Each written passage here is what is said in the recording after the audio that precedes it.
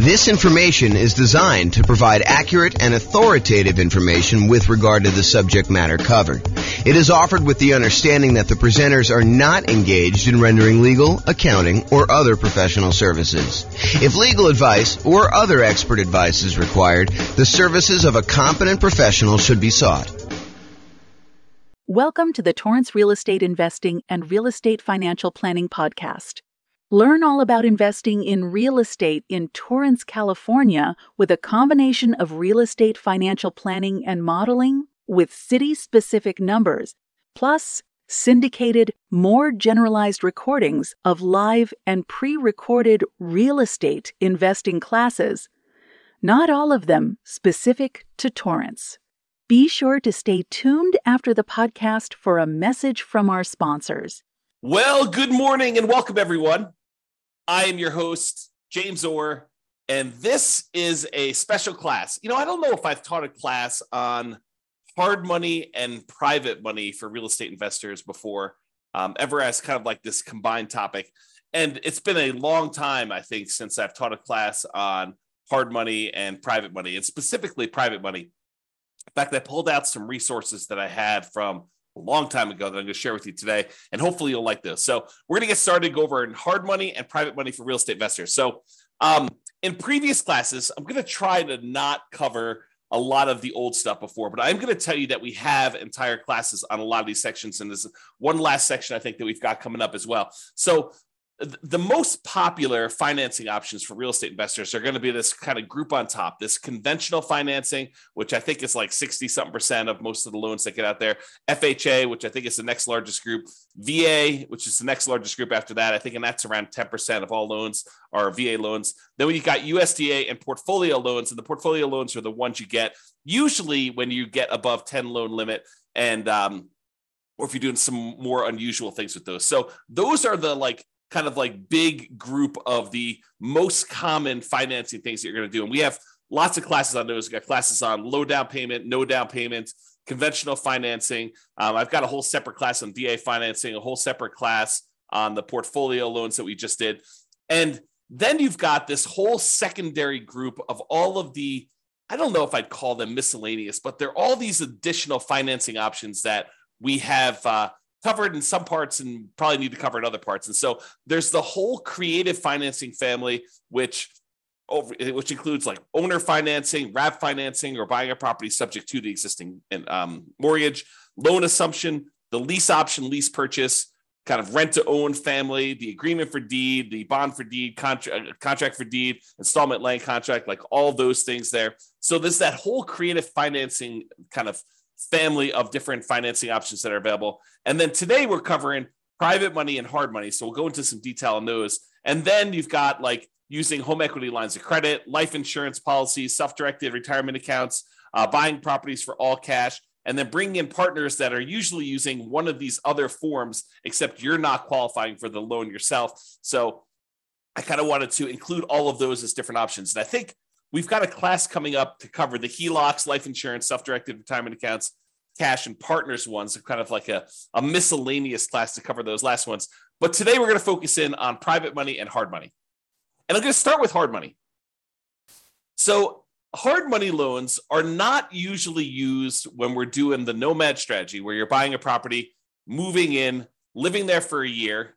You're buying the property as an owner-occupant, getting usually low or nothing down owner-occupant financing rates, moving into the property, living there for a year. It's a requirement of the lender. You're going to sign a piece of paper when you get these owner-occupant loans that require you to move into the property and stay there for at least a year. And usually it's until you save up enough down payment for the next property. Then you go and you buy your next property, again, usually as an owner-occupant, with low or nothing down. You move into that property, you convert the previous one to a rental, and you're able to repeat this until you have as many rentals as you want. So that's the nomad strategy. We don't usually use hard money for doing that particular strategy, nor do we usually use it for doing house hacking. And house hacking is when you're renting out part of the property that you're living in, whether you're buying a duplex and living in one half, or you're renting out a single family home and renting out rooms or something like that. That's house hacking. So we don't typically use hard money for nomads or house hackers. What we do typically use hard money for is buying properties that need to be fixed up and then we're reselling very quickly, or we're doing like a buy, fix up, refi, type of strategy, what some people would call the BRRRR strategy, the buy, rehab, rent, refi, and then repeat. So a lot of folks will use hard money to acquire properties that need a lot of work, because in some of those cases, it is hard in order to get loans on properties that are in really rough shape. In other cases, a lot of people use hard money as a easier to get short-term loan. A lot of times they're going to have really high interest rates compared to what you probably can get if you got more traditional conventional financing. But that's what they're going to use those for. Now, when you do hard money, the property is going to be very important to the lender. They're going to want to look at the property and make sure that they believe that this is going to be a valid, safe investment for them to make. Okay. A lot of times they're going to want to see you buying the property at a very significant discount, such that the loan to value is low enough where if they had to step in because you didn't finish the project or you stop making payments on the loan, if there are payments, sometimes they're not. But if you're unable to make the progress you need to get the property sold, that they can still step in and make a profit, and they feel very, very safe in doing so. So a lot of times they're looking at it and they're trying to determine, does the property support the kind of like loan itself? Now, there are people out there that will tell you, hey, look, when you're doing these hard money loans, they're not looking at you as an individual. They're kind of like ignoring you as the borrower, and they're really focused in on the property itself. And that's the only criteria for being able to get the loan. While I have occasionally seen the rogue, random, rare, hard money lender that will only look at the property, the overwhelming majority of the ones that I've had experience with do look at the borrower as well. So if you think, hey, look, I really want to do this real estate investing, but I've got, ugly credit, or I'm unable to qualify for a loan otherwise, and I'm going to go do this strategy where I'm using hard money in order to do these deals, you may be able to find someone who's willing to make a loan based solely on the strength of the property that you're finding. However, I think you're probably going to pay a premium for that. You're probably going to pay slightly higher rates and maybe even have to buy at a slightly bigger discount in order to make those numbers work. But I think more often than not, the hard money lender is also going to look at you and want to make sure that you are qualified and that you have appropriate resources and experience in order to be able to do those types of deals. Okay. So you can find hard money lenders, but I don't think that is the norm. I'll say it that way. So how much do you usually pay for hard money? So hard money rates are significantly higher than what you're going to see getting conventional financing, FHA financing, VA financing. And it's usually going to be much shorter in term. So what is the typical rate you might see at a hard money loan? Well, it varies quite a bit. And it varies a little bit based on deal flow in that marketplace and how competitive that marketplace is. So you will see a wide range. I think 10 to 15% is what we've been seeing for a while. Is it very possible with the rise in interest rates that these rates are going to be a little bit higher? Sure, absolutely. Could you find a hard money lender who has a slightly lower rate than that? Sure, I think that you could probably find one, especially if you're doing a bunch of deals and you're able to negotiate some really good terms with that particular lender. Also, I want to point out that hard money lenders are in the business of loaning money. We're going to talk about private money here in a second, where private money people are people that are not usually in the business of making loans against real estate. Hard money lenders are in the business of making loans against real estate, and so they oftentimes have programs to do this. You may find someone who is either really flexible and likes to wheel and deal and structure their own terms on every deal independently, or someone who's brand new and doesn't have the full details of their own kind of like hard money loan programs all fleshed out, and they're willing to be flexible on how we structure it or how you structure it with them. But most of the time, hard money lenders are going to have static programs in place that are like, hey, here's our hard money loan program. Here's the property requirements. Here's the personal requirements for you to do it. And here are the rates for doing it. And a lot of times they'll have rates for, if you've done your first X number of deals with them, or if you've done, more than X number of deals with them, sometimes they'll start giving you discounts on doing those. So a lot of times the rates for hard money are going to be in that, 10 to 15%. Not unusual to see 16, 17, 18. Definitely seen those before. And in addition to the fee of the rate of the loan, they are typically going to charge you points. And a point is a percent of the loan amount that you're borrowing. So if you're going and you're getting a $100,000 loan and they're charging you 2 points, then they're charging you $2,000 in addition to the interest on the loan in order to be able to get that loan. And I don't think it's unusual to see, 2, 3, 4 points on those. There are some hard money lender companies out there that they are going and raising money from people in the general public, and the people are the actual funders of the loan. That's where the money is coming from. But the person out there seeking the kind of investors to put in the money for the loans, and then the real estate investors who are buying the properties and they're putting them together, sometimes they will collect the points on the loan. It's a relatively common way to set this up, although not the only way to set this up. But a lot of times they'll say, hey, look, the 15% interest that we're charging you for the loan, the background investor who actually has the money is the one coming in and giving us the money, and they're getting paid the 15%. And then the 3 points or the 4 points or the 5 points or whatever, that is what I'm paid for going out there and putting you two together and coordinating this and overseeing it and managing the process. So that is a common way that we sometimes see hard money lenders set up doing that. Now, these rates can change over time. So you may go out there and be finding 12% today or 15% today or 17% today. And you may find that over time that these rates can vary up and down depending on supply and demand in your marketplace. Hard money loans are often shorter term loans. They're typically not going to be a 30-year fixed rate financing type of situation. Although I've seen some hard money lenders offer like a longer term, sometimes like 2 or 5 year program where they're using hard money loans in order to fund sort of like a shorter term, midterm, I guess it's more of a midterm rental property where you're able to acquire the property, rent it out for a year or two, let things kind of settle in season, and then you're able to kind of replace that loan with some type of longer term financing. But the overwhelming majority of the hard money loans, especially ones that people are using for fix and flips or doing the BRRRR strategy, are going to be in this 3 to 12 month range. And for those of you that are doing the BRRRR strategy, my understanding is that the exit financing requirements have changed recently. And now they are requiring that you actually season the property for a full year. So you'll need to have this hard money loan in place for 12 months to be able to get your kind of like 30-year fixed rate financing on the way out in most cases, unless you're getting creative and using some type of unusual portfolio financing where they're not requiring that in the midterm. Okay, so a lot of times they're going to be shorter term loans, like 3 months on the really short side. 6 months is really common from what I've seen. And I don't think it's unusual to have 12 months. Some of them will structure these things. So they'll be like, hey, look, it's 6 months. It's 15% and 2 points in order to get the loan for the first 6 months.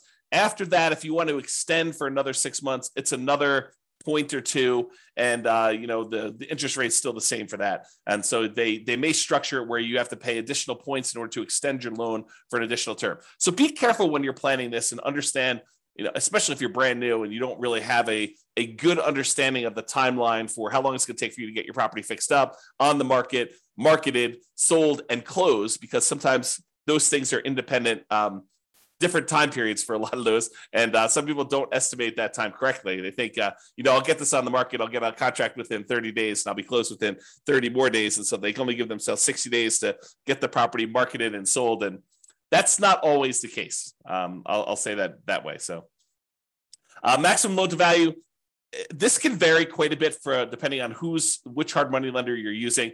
One you hear pretty commonly is 70% of the after repaired value. So if you think about what the property is going to be worth once you fix everything up, a lot of times they will set their loan amount, the maximum amount that they're willing to loan you on that property using a hard money loan, at some percentage of what the property will be worth after you fix it up. Not necessarily of what the purchase price is going to be now. So if you're able to purchase the property for less than that 70% of what it's going to be worth when it's repaired, a lot of times hard money loans can be nothing down, where you're able to acquire the entire property with no down payment because you're buying it at such a big discount that you're able to acquire it below 70% of the loan to after repaired value, as an example. Now, this isn't set in stone, so it's not like every single hard money loan is always going to be 70%. I've definitely seen ones lower than this. 65% is another pretty common one.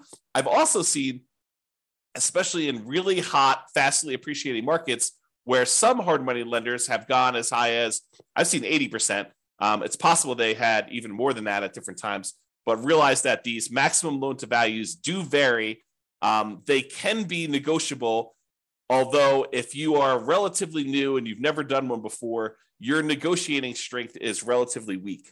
unless you just happen to find, the right guy who's kind of willing to do that to kind of negotiate with you.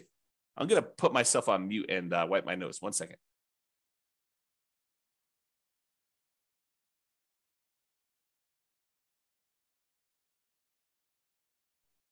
Okay, I'm back. Sorry, I had to wipe my nose there. Okay, so we talked about that maximum loan to value being in that sort of 70%, 65 to 75, I'd say is probably some of the more common numbers I've seen. Now, can you usually borrow the money to purchase the property plus the money to borrow for repairs? And in some cases, yes. But again, you have to buy the property at a low enough price where the lender is willing to include the money for the repairs. It's not like you could buy the property for less than 70% ARV, and then in addition to that, they will loan you the extra 10% you need in hard costs in order to do the repairs on the property. No, it's usually that is the limit. Whatever they tell you is their maximum loan to value is going to be their limit, and that would include repair money. So a lot of times for some investors where it's hard to find these properties and the numbers are tight, they're not able to buy these really deeply discounted, especially compared to the maximum loan to value. A lot of times the real estate investor coming in is going to buy the property using some type of hard money loan, and then they're going to use some other source of money, sometimes the cash that they have their own, or in some cases they're willing to use a credit card or to borrow money in order to do the repairs on the property, knowing that they're going to be reimbursed when the property closes at the end. So realize that you may need to do more than just the hard money loan to do these if you don't have any money of your own to be able to access that. Some people will use a combination of their Home Depot credit card or a regular credit card to do some of the contractor stuff that they're unwilling or unable to do. So they'll kind of mix and match and spread the load out all over, kind of across all those.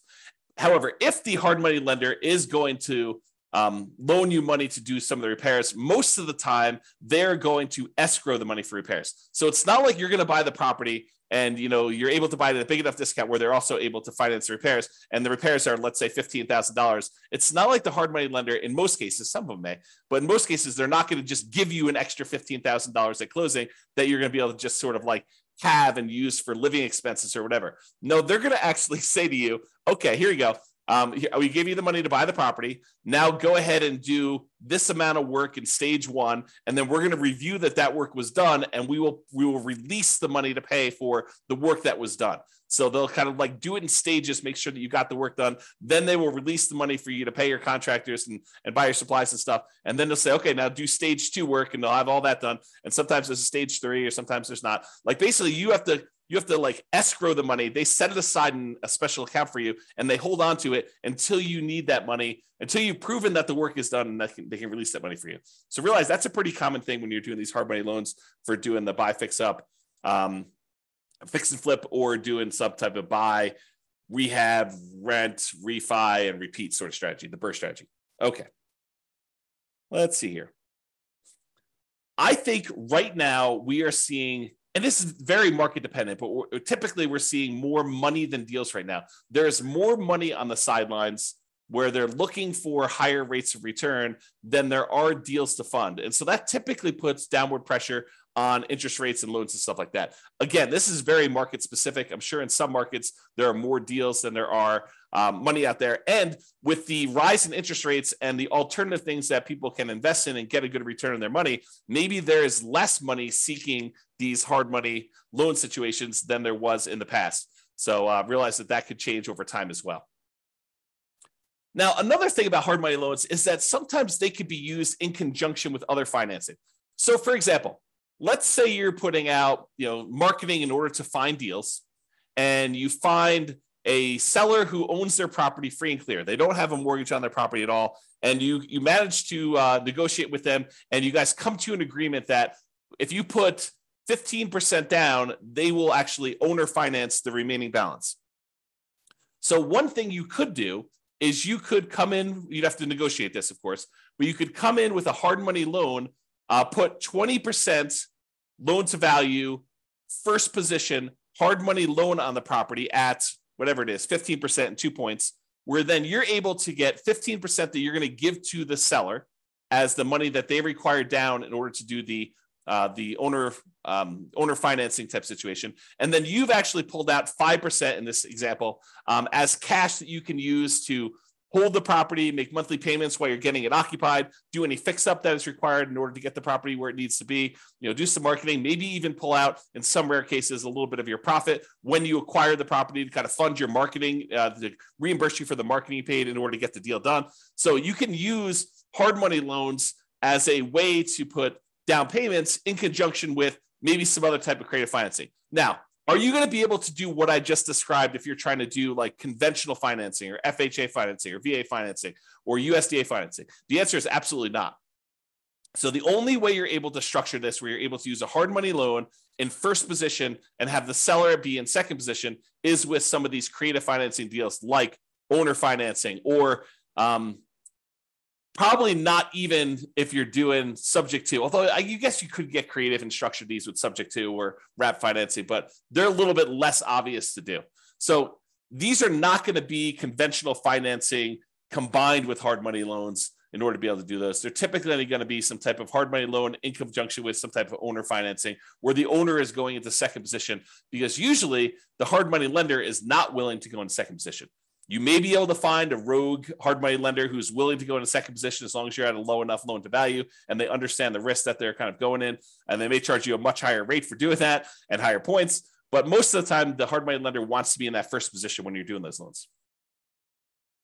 Okay, I'm going to talk very briefly about kind of a side note related to hard money loans. And Terry says a lot of hard money lenders don't allow a second position lien.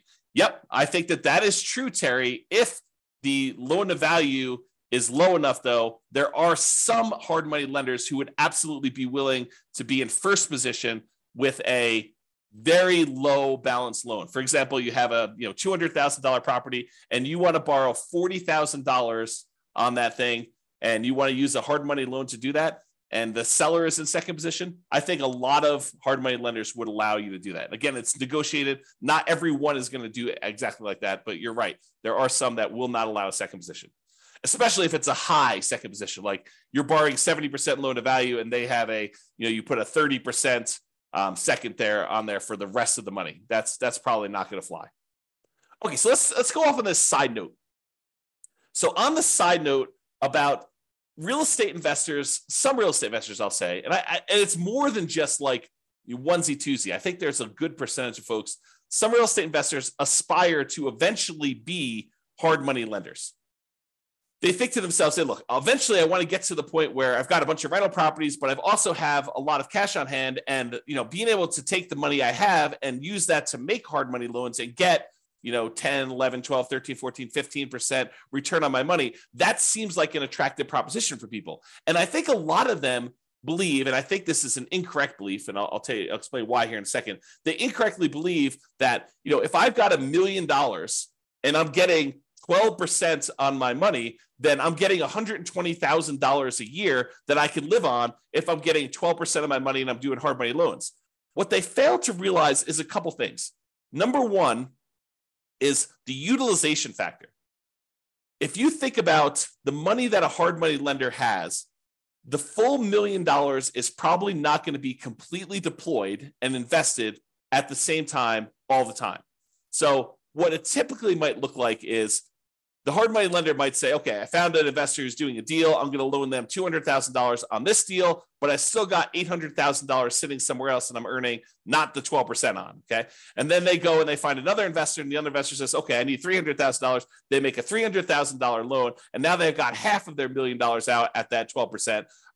But then they still have this other $500,000 that is not earning 12%. And so they're not really earning 12% on their full $1 million at any given time. Then another one comes along and they have $200,000 more out. So they have $700,000 out, but then the first one gets paid back. And so they no longer have that $200,000 out. So now they have $500,000. And then, another investor comes along and they want $600,000, but they don't have $600,000 now because they only have $500,000 left. And so there's this problem of how much are you utilizing the $1 million or whatever you have as your kind of like investment portfolio for making these hard money loans. And most of the time you don't have all of it out at all the time. Now, some people, some real estate investors will choose to use some type of home equity line of credit on an investment property or their owner occupant property, and they will use that as a buffer. And instead of collecting the full 12%, maybe they're paying depending on when they got the loan, 3, 4, 5, 6, 7% on the money that they're coming out with their HELOC, but then they're loaning it out at 12%. And so they're getting the spread, but they're not borrowing the money unless they actually are using it. So you don't have as much of, I guess it's a different utilization problem for doing that. So realize that if you're trying to do this hard money thing, if you're kind of aspiring to do that as a real estate investor, utilization is going to be a key factor. Getting and keeping all of your money out as much of the time as you possibly can is going to be an issue for a lot of folks. And it is sometimes solved by doing like these home equity lines of credits where you're sourcing the funds from somewhere else and then you're using that, or you're becoming like a hard money lender where you're going out and you're finding a pool of investors that have money that they want to invest,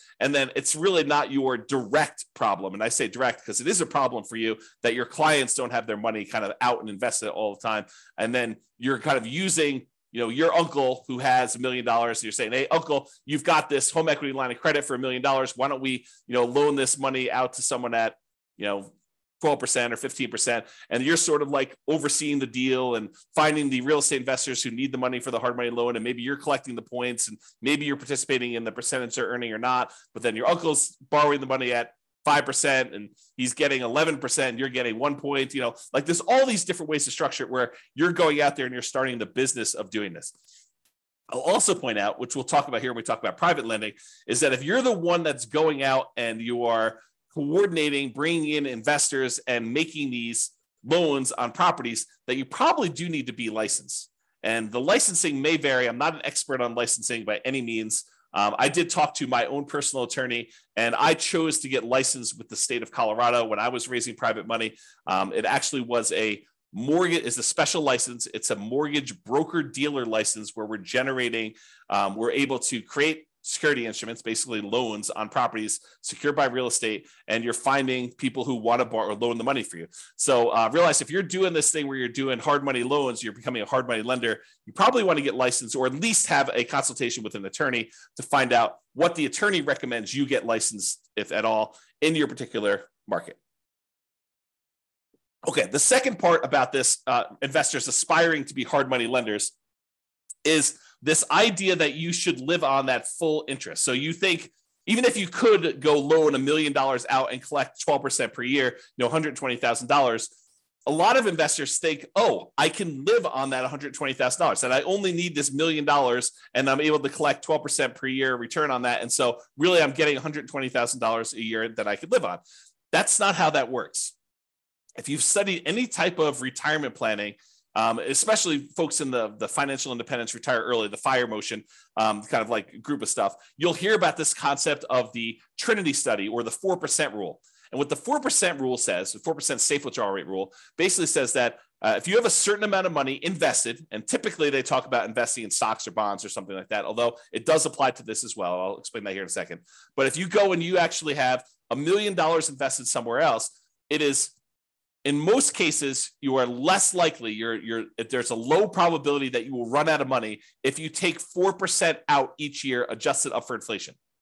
But you're not actually taking the full amount that the money is being used for. So for example, if you have $1 million you're investing in stocks and bonds, and that as a whole is earning you 8% per year, you're not taking 8% per year out.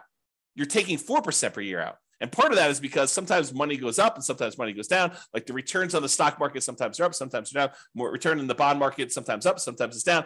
And for the same reason, sometimes when you make investments in real estate, like as a hard money lender, some of these deals don't always go the way you want. Sometimes they go bad and you end up losing money on them. And so you should not think that you could take the full 12% and spend that. You should think of it as another amount of money that is invested in something and use the same, whatever your version of safe withdrawal rate is. Most cases going to be between 3 and 5%. I think that's with 4% being the most common that we hear most, but 4% of the money coming out, not 12. So if you have $1 million out there invested at 12%, and besides the utilization factor, maybe you're only taking 4% out safe withdrawal rate. So instead of you thinking you're getting $120,000 a year, you really should only be taking out $40,000 a year, adjusted up for inflation each year. That's the difference. And that's, I think, what a lot of folks who initially aspire to being a hard money lender don't necessarily realize. Okay. All right. With that being said, that is pretty much hard money.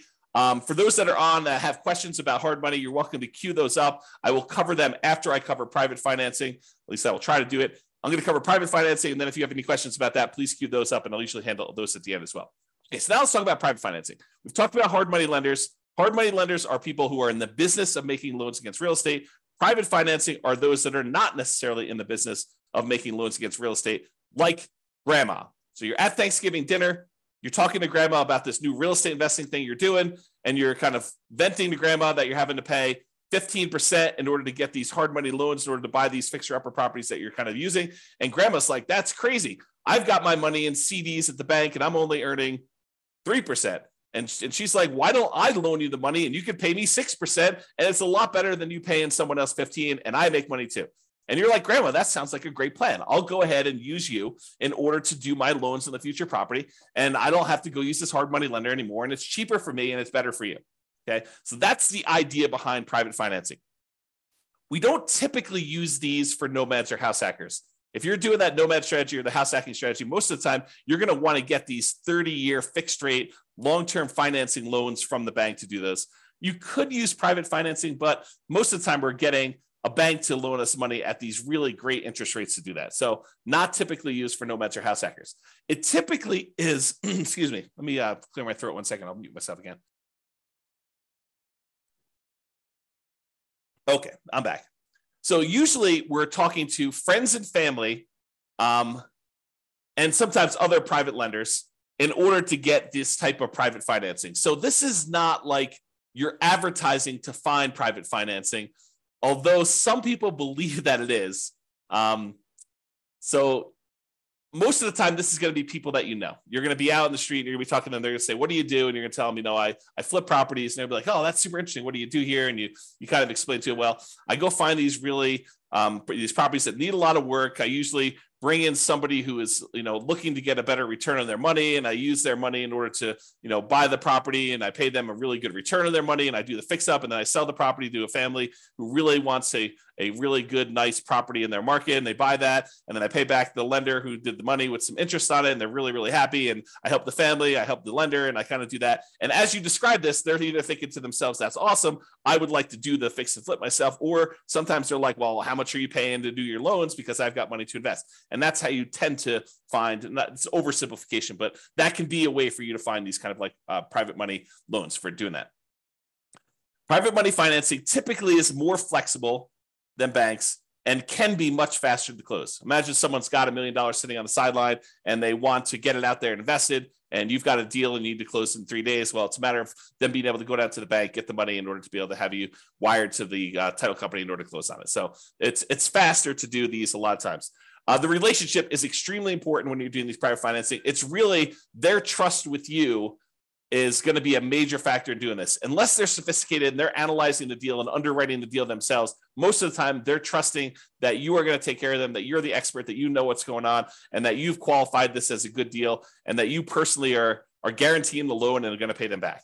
Okay, so that's really why the relationship is still important there. So your financial statement is probably still important. However, they may never ask.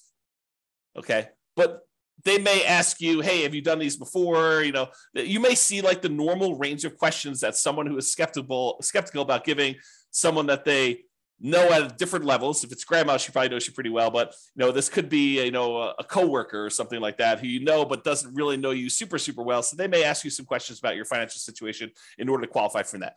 What is the typical range for private financing? It's all over the place. It's whatever you can negotiate, but I think in that kind of like 4 to 8% range is probably in the ballpark, probably more toward the higher end with interest rates going up. And this can change over time. As money becomes more expensive, people feel less compelled to move to do something like this when they can get 5% in a CD. So if we see CDs go up to 5 or 6 or 7%, then, they may want a premium over what they can put in the CD and get as a return on that. So the range can vary. It's completely negotiated between you and the private financing person. But, typically in that, 4 to 8% range can be there. And I think over time you find cheaper money, right? You go ask the first person, they tell you 10, and maybe you use 10 on a deal, but you're constantly looking for someone else to borrow the money. And when the next person asks you kind of like, how much are you paying? You tell them 9. And if you find someone who's willing to do 9, then you start using the 9 person, you stop using the 10 person, and you kind of work your way down until you find more and more reasonable money over time.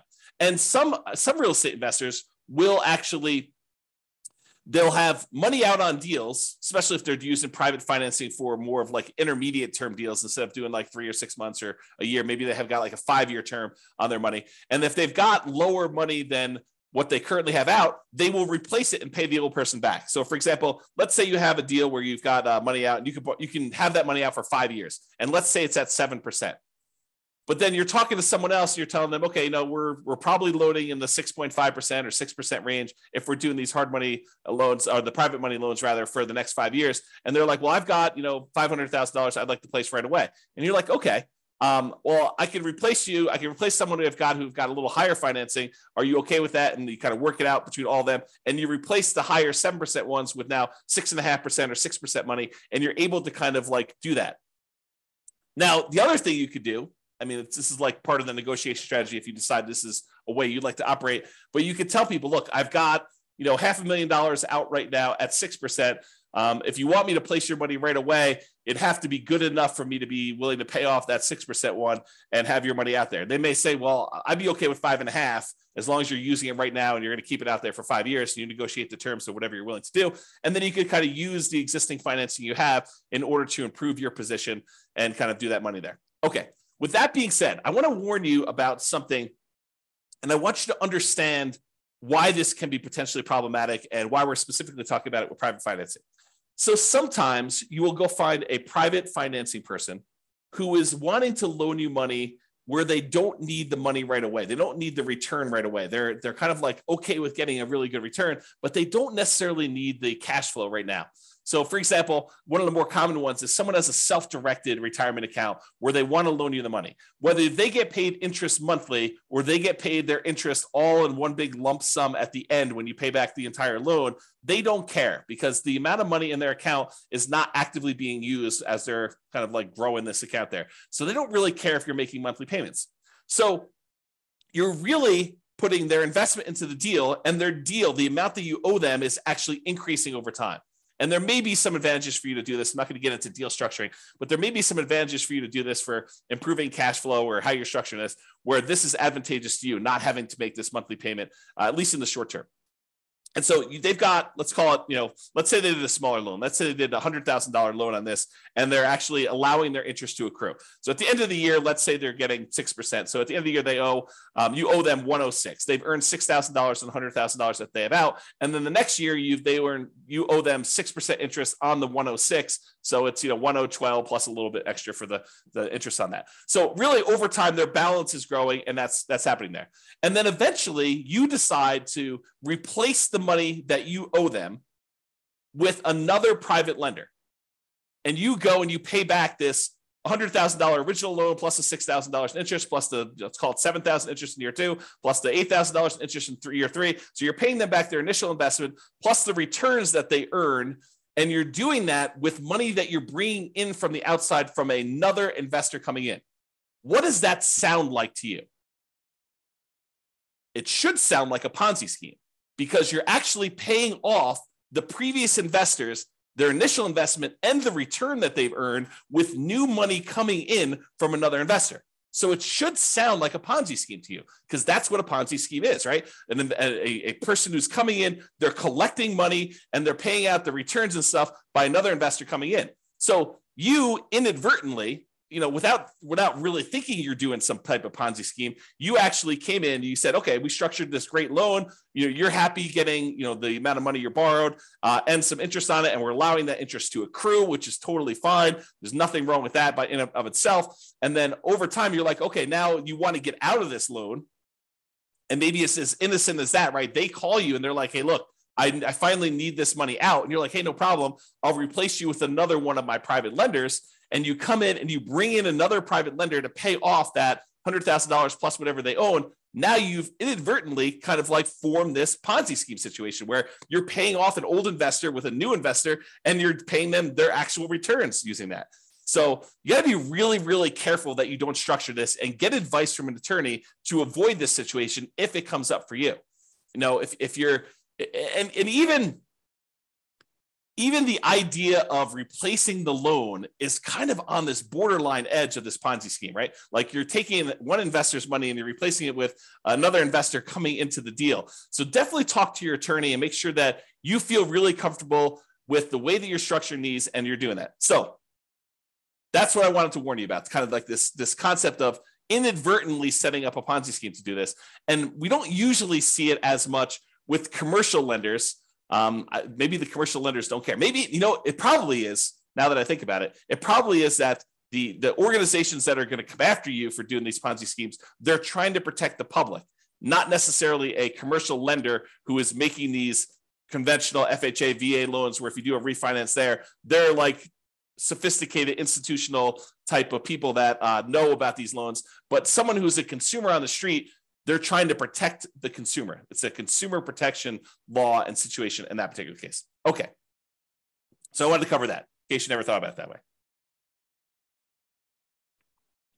If you decide, hey, I really want to do this real estate investing thing, and this idea of going out there and finding friends and family, people that I know, contacts that I know, and raising money in order to be able to accelerate my ability to do deals, if you're going to get really serious about that, you may decide to go out and start talking to people in a more formal process rather than just off the cuff at Thanksgiving dinner. You're like, hey, look, I want to tell you a little bit more about, what I've been doing. And, if you want to, I'll sit down and I'll walk you through exactly how this all works. And maybe you form like a little PowerPoint presentation, or maybe put together a little PDF, or maybe you decide to go talk to them about, like how your deals are structured and what the deal looks like that someone could come in and do. So eventually, if you plan on doing this more than just like a off the cuff one-time deal with Uncle Joe or grandma, and you decide you want to go out there and make this part of your business, you're probably going to want to formalize this a little bit more. So I will share with you, for the folks that are kind of like got access to the recordings and stuff, I will share with you an old PDF. I'll kind of let you glance at it really quick, but I'll share with you an old PDF that you may want to use as sort of a very rough sample starting point of what you may want to use as a baseline for creating your own private financing presentation there. Now that I've said that, and you're going to start getting more serious about raising private money and going out there and doing this repeatedly, I want to talk to you about just the tiniest bit, because I'm definitely not qualified. I'm not an attorney, but I want to talk to you a little bit about soliciting and licensing. So if you are going out and you are soliciting people to make an investment and you're creating a security instrument, you're basically creating a security. Someone gives you money and they're relying on you to get a return from that. And you're having that secured by real estate in this particular example. So you're going and creating an investment for them where you're collecting money and you're advertising. Even if it's word of mouth advertising and talking to people about it, that is still a form of advertising, even if it's not printed. But if you're going to go and do that, you need to become aware of the licensing laws required and the advertising restrictions that you have by doing this type of solicitation. So this is sort of I'm not going to teach you to go do this because I'm not an expert on it and I don't know different states' laws and stuff like that. But I will tell you, I did talk to my attorney when I was doing this more seriously. And my attorney advised me to go get the license that I was required to do, which I told you in the state of Colorado. I don't know what it is in your other states. It's a mortgage broker dealer license. That's what it was. And there were definitely restrictions on what you can and cannot say and what you can and cannot advertise in order to do this. And so realize that this is not a Wild West. You can say or do whatever you want. You got to be really careful about promising returns. You got to be really careful about letting them know about the actual risks that there are for them to invest in this stuff. This is not a riskless investment, like really nothing is, as we found out recently by putting money in the bank with FDIC insurance. This is not a riskless investment either, and they should understand what the risks are. And you probably should have written risk disclosures prepared by an attorney, and you probably should be licensed. This is the weird thing, right? Like if you're going to go do a single loan with grandma, do you need to be licensed? Maybe, probably. But this is sort of like, you speed once. Can you get in trouble for doing that? Sure. Are you likely to get in trouble for doing that, especially with grandma? Probably not.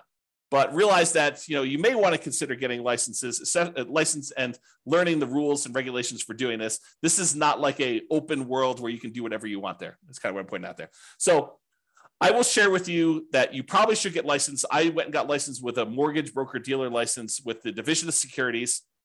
And then they have oversight in what you do. They want to improve things. They want to review your things. They want to review your documents every once in a while. So they'll want to go and make sure that you're doing everything correct. All right. One other thing I'll point out to you. I'm going to share with you the business card I had and what I thought was a good way to do it, but you'll want to definitely check with your attorney to make sure that this is in compliance and that you're allowed to do it. So this is a really old business card back from when I was doing this. I'm, not really raising money anymore. But basically it was like a typical, I buy houses and apartments kind of thing in here. Have my contact information, my name, address, and website and stuff like that. I don't even think the website's up, so there's nothing really to go look at on there. And then on the top here, this is the back of the business card. Besides the creepy kind of shadowy, my face there and there. This was the way that I expressed to people that there were opportunities to invest is I disclosed my licensed situation. So this is sort of like what I would refer to as licensed disclosure marketing is probably a good way to describe it, right? You are disclosing to someone that you are licensed and that this is a licensed activity. And by disclosing that you're licensed in a licensed activity, you imply that there's an opportunity there for some people, right? So licensing disclosure for private investors looking to earn returns from private real estate notes. So I'm giving them a notice telling them there's a licensing disclosure here. Notice. And then it was my LLC name here. The one that was the mortgage broker dealer licensing is a mortgage broker dealer licensed by the Colorado Division of Securities to create notes paying interest secured by a deed of trust on real estate for private individuals seeking those investments. And then I had my personal name is a licensed mortgage sales representative for that thing. So I just disclosed to them through my licensing disclosure that I am licensed to do this in case you had an interest to do that. So that was sort of a possible workaround for directly soliciting for these loans, is that you actually advertise your licensing and that this is a licensed activity and you can kind of get people there. Okay, so this is a kind of like really quick, big picture overview. I realize you can't see all this stuff, but this is all of the things in my private lender program, kind of like PDF that I would hand out when I'd sit down with someone to talk to them about doing private loans. It's a 25-page document, and you could just kind of get a glance at what's going on there. But I will upload this to the place where I'm going to post the video recording. So if you are accessing that, look for the link if you're watching the recording after the fact or whatever it is there. Okay, so that's all I got on private financing and the hard money lending. If you've got questions, go ahead and queue those up, but I'm going to kind of go through the conclusion here. So many traditional long-term buy and hold real estate investors will choose to use some type of conventional financing, then portfolio financing. So they're not going to deal with hard money lenders or private lenders at all. Many house hackers and nomads are going to choose to utilize the low and nothing down financing options like VA loans and USDA and FHA and conventional loans. Those buying apartments of 5+ units will likely be utilizing commercial financing, which we covered, I think, yesterday. However, some real estate investors will choose to utilize private financing and hard money, and those situations I talked about, like you're doing fix and flips, or you're doing the BRRRR strategy, or you're, kind of like short-term financing things with, private loans or something like that. So this is especially true for those that are doing that. So that is all I've got. Any final questions before we end for today? You guys have been really quiet. Besides Terry. All right. Doesn't look like there's any questions, so I'm going to call it. Thank you, everybody. We will see you tomorrow. You're very, very welcome, Terry. See you all tomorrow. Bye-bye for now. With home prices up, mortgage interest rates up, and rents up, but not quite enough to counteract the higher prices and interest rates, cash flow on rental properties in Torrance is harder than ever.